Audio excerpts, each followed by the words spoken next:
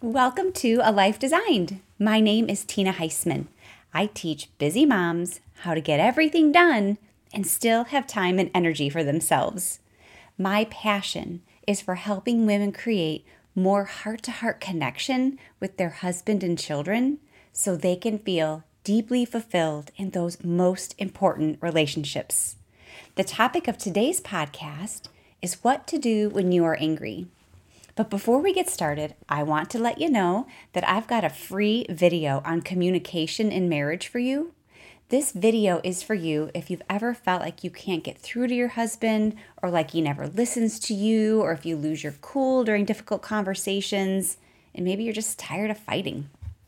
In just 30 minutes, this video will help you lay the foundation for healthy communication in marriage and teach you how to handle difficult conversations so you can feel more connected and like you're on the same team as your husband. So visit the link in the show notes to access it. Also, I have a free private group on Facebook where you can come to get inspiration for your life. It's called A Life Designed, and I hope you'll join us. Okay, let's dive in and talk about what to do when you are angry. I chose to share this episode now because Mother's Day is coming up in just a couple of days. So this story goes back to Mother's Day 2020. It was 9:30 a.m. on Mother's Day 2020, and my husband made the two of us a wonderful breakfast, which I certainly appreciated. But something was missing. The kids, they were still in bed. They're teenagers, you know. So the next thing you know, it's 10 a.m., the time that Mass starts at our church. And if it were not 2020 and we were not in quarantine, we would have actually been physically at church at 10 a.m. But since it was 2020, we would be watching it live from home. So 10 a.m. rolls around and no children are in sight. So I watch Mother's Day Mass alone. And that made me sad. So after Mass was over, I went upstairs to shower and get ready for the day, feeling sad and mad. I do want to pause and take responsibility here and point out that I did not share my wishes with my family in advance, nor did they ask me. So I think that we should both share in some of the responsibility here. What I would have preferred is that they asked me before the day what I might like to do that day, or if they planned something, that they took the initiative, and I felt hurt that they didn't. But although I felt this way, I did not want my emotions to ruin the day. Because when I get upset like this, two things could happen. One is I might lose my cool and say things harshly. And the other is that I tend to stop talking and go inside my head to try to work things out. And on the outside, that looks like the silent treatment, and it's not appreciated from those that are on the outside of my brain. I don't mean for it to be mean, but that's just my way of working things out in my head.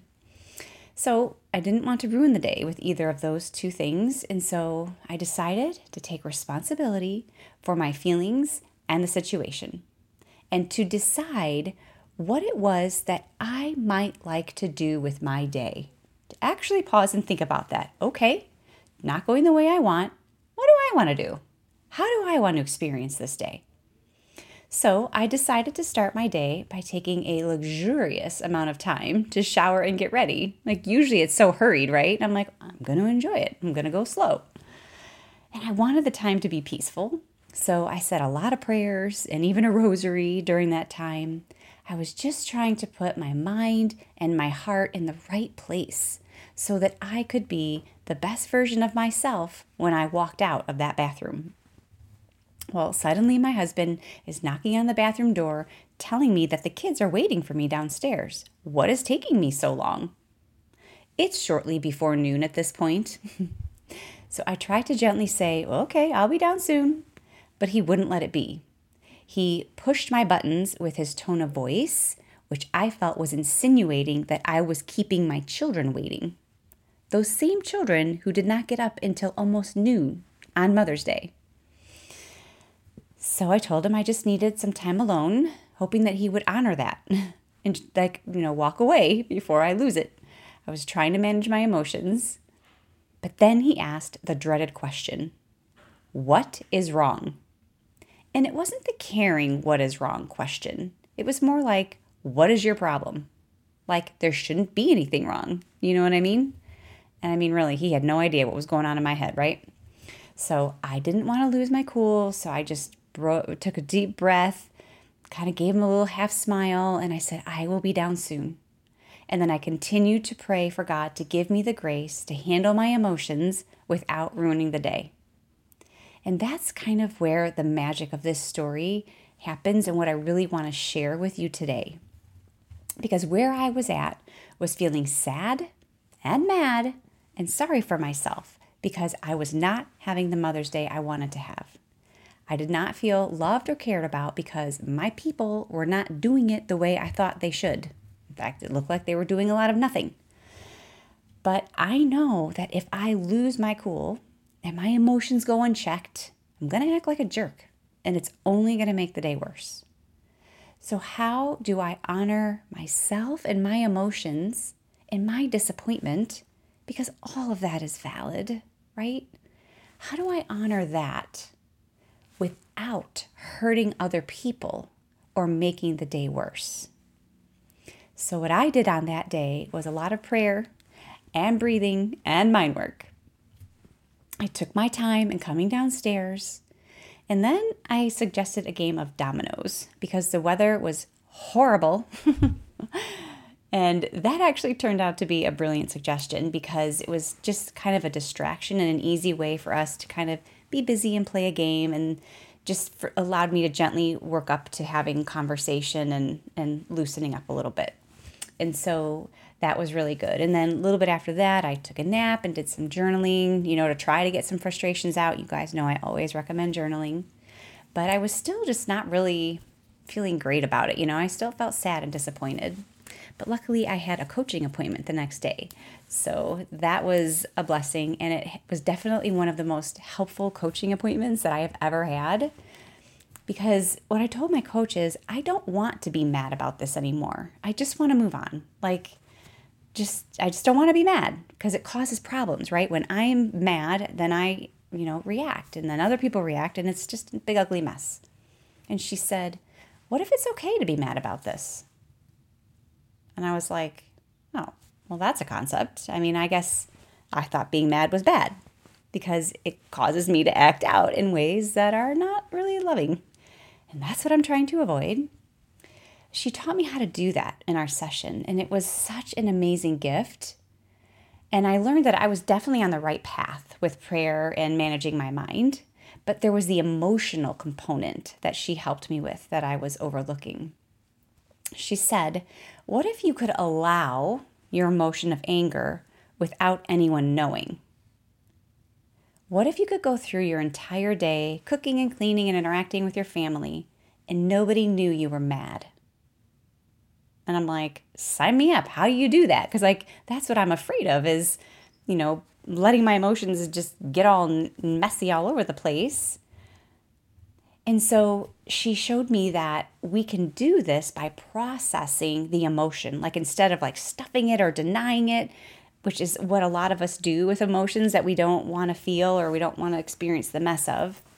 But she showed me how to process it. And she led me through a process of feeling the emotion of the anger in my body and allowing it, just noticing it and allowing it to be there.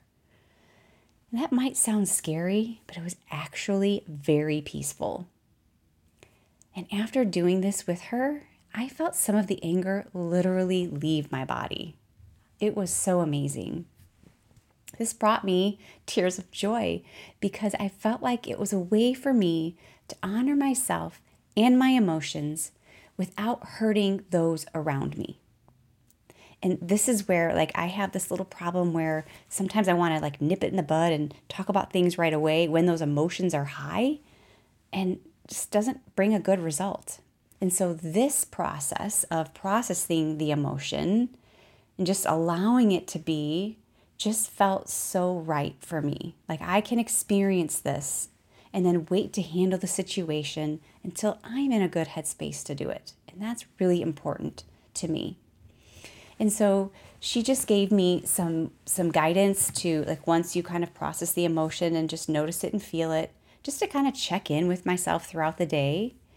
And that just felt so loving to me. Like, wow, check in with myself throughout the day. How are you doing? How are you feeling? And just that freedom I felt from knowing that I can be angry and I can experience anger without taking it out on other people.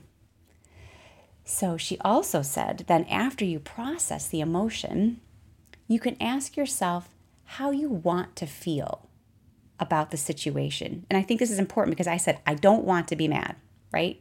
So first, you got to experience the mad, right? You got to experience the emotion, you got to experience the mad. And then, how do you want to feel? How do you want to show up? And my answer to that was easy. I want to show up as a grace-filled woman, peaceful, loving, caring, understanding, having a good relationship with my family. You know, guys, you know me. That is more important to me than anything else in the world. And so I don't want to let my emotions go unchecked, if possible, and bring chaos into my home. And she reiterated the importance of this process in this work. She said, you can't love them until you love yourself. And that is so true. Because the little habit that I have of like stuffing the anger or even like letting it erupt, neither one of those works. Neither one of them is acknowledging me for the emotions I'm having and the thoughts and the feelings, and allowing myself to process them and have them and accept them, and then go about handling the situation. Easier said than done, my friends, right? I know, and it takes intention and it takes work, but I'm just so grateful for all of the mentors that I've had in my life who have helped me do this work, because it has allowed me to show up in the world, and especially in my family, as the woman I want to be. And I'm here for you too.